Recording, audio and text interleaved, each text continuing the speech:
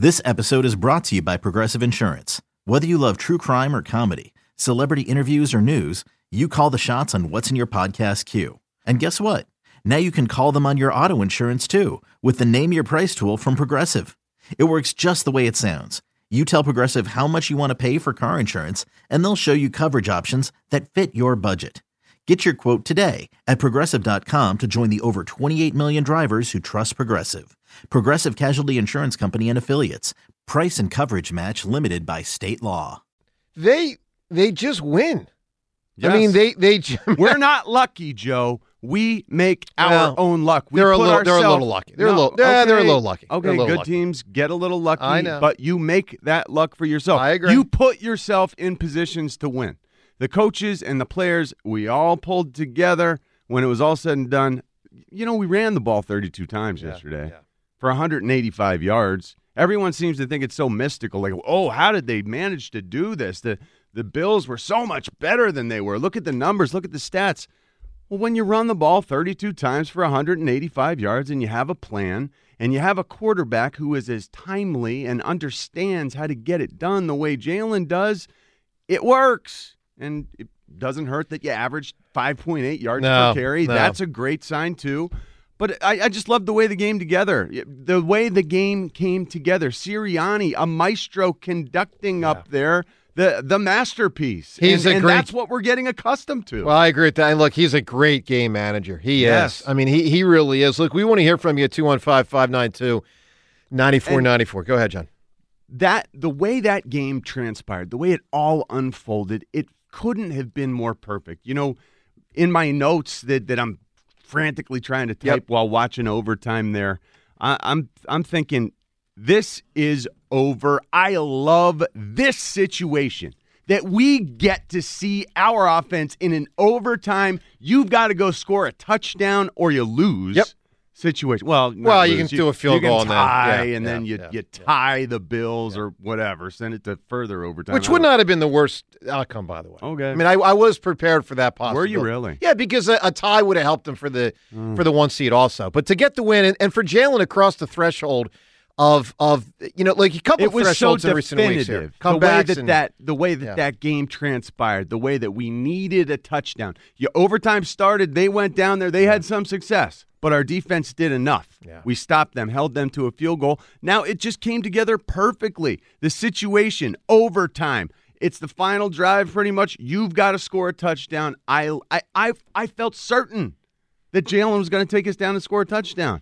I can't imagine feeling doubt in that situation. Well, there's so much to believe in with this team. Look, we want to hear from everyone at 215-592-9494. What stood out to you with the game? Obviously, what's now already been a 3-week stretch. I mean, when you really review it and think about it, beating Dallas, beating Kansas City in Kansas City, which is just such an incredible accomplishment, and then beating the Bills yesterday on a day when Josh Allen really did a lot of great Josh Allen things. I mean, he was really, really impressive. Sirianni was kind of glowing about him after the game, rightfully so, because Josh Allen really almost beat the Eagles, but the Eagles still found a way to win. I'll say this right at the top here. I am as impressed with this Eagles team as I've been with any Philadelphia sports squad in the last 40 years. And I mean that. Do I think they're the best? No. I thought last year's Eagles team was the best team I'd seen in Philadelphia sports since I was really able to start tracking it. I mean, I was really young when the 83 Sixers were doing their thing, and I felt really confident last year's Eagles team was the best Philadelphia sports team since that squad. Now, that team last year didn't win at all, and this year's team hasn't obviously won it all yet. The game hasn't been played yet. I think this Eagles team is headed to the Super Bowl. Obviously, 08 Phils won it all. Obviously, 2017 Eagles won it all. But when I say I'm as impressed with this team, or more impressed, frankly, with this squad than any team in the last 40 years in Philly sports, I say that because of their resiliency.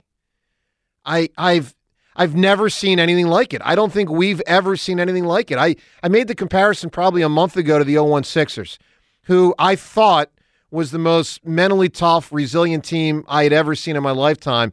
I got to put them in the two-hole now. I do. And I say that in all due respect to Allen Iverson, Eric Snow, and George Lynch, and Larry Brown, all those dudes, because they were unbelievable, but they obviously weren't as skilled as – I mean, this team is a combination of skilled and mentally tough, unlike anything I've ever seen. I've never heard of a team who gets outgained in 4 games in a row and still wins those 4 games against elite competition. They don't panic. No. They do not panic. We're historically stoic because our quarterback is historically stoic, and that comes with not panicking. We're historically awesome, and we'll continue to beat the best teams. We're actually getting better at beating the best teams right now because we're practicing doing it. We're practicing for postseason right now. Yeah. But I thought I thought these stats are incredible. Again, historically incredible. Nick Sirianni, third head coach in NFL history to guide his team to a 10-1 start or better in consecutive seasons. The other coaches are Tony Dungy and Don Shula. Yeah. Jalen Hurts is the second quarterback since 1950 to start 10-1 or better through 11 games in back-to-back years. He joins Peyton Manning. Yeah. We are in rare air. This is weird stuff. This is the greatest of the greatest in the pantheon have done stuff like that's sort of similar to what we're doing, what we're seeing, what we're enjoying, what we should be rejoicing over. This team is doing historically amazing They are. things. And it's hard to believe, 2020 was only 3 years ago. And just how much that was a bottom out. I mean, that was as much a bottom out as we've seen in years in Philly. I mean, other than the tanking of the Sixers. And, and here's the thing, and again, we want to hear from you. What stood out to you yesterday, the last, month? If you're at the game, the rain, the impact on the game with the rain and how you experienced it if you were in the stands yesterday at 215-592-9494.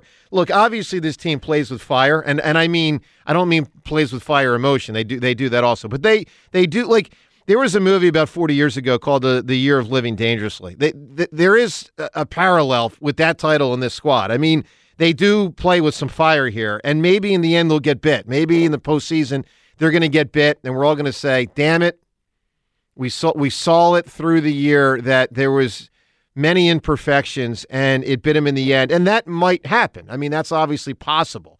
But you know what's also possible? This team might win the Super Bowl. And, yesterday they took, I thought, an absolutely we're not obligated enormous to lose games? Huh? You were telling me that we were obligated to lose games. I never used the word obligated. Well, I this stretch I here. said I thought they were going to go 3-3. They're now 3-0. No. Like this team. So you've changed your decision on that? Yeah, they've won. We don't have to bottom out in this. John, I got my rosary in my hand. Here, I might throw it at you right now. And I'm not supposed to throw a rosary. Hold on. So during this 6-game stretch, we can actually come out of this with a positive record. Here's we the can deal. actually be a winning team. Yes. Through every section of our schedule. Yeah. Don't, because we're a winning team, Joe. Yes. How about that? You want me to just turn the microphone off and go in the corner? What can the numbers possibly look like now? Because this has got to be confusing for you. Well, they're at the point now. Here's the crazy thing. I'm so annoyed at you right now. They're at the point now where, like, they could lose to San Francisco and it might not matter. It's weird. That win plus the Kansas City win was so massive for the 1 seed. I mean, so massive.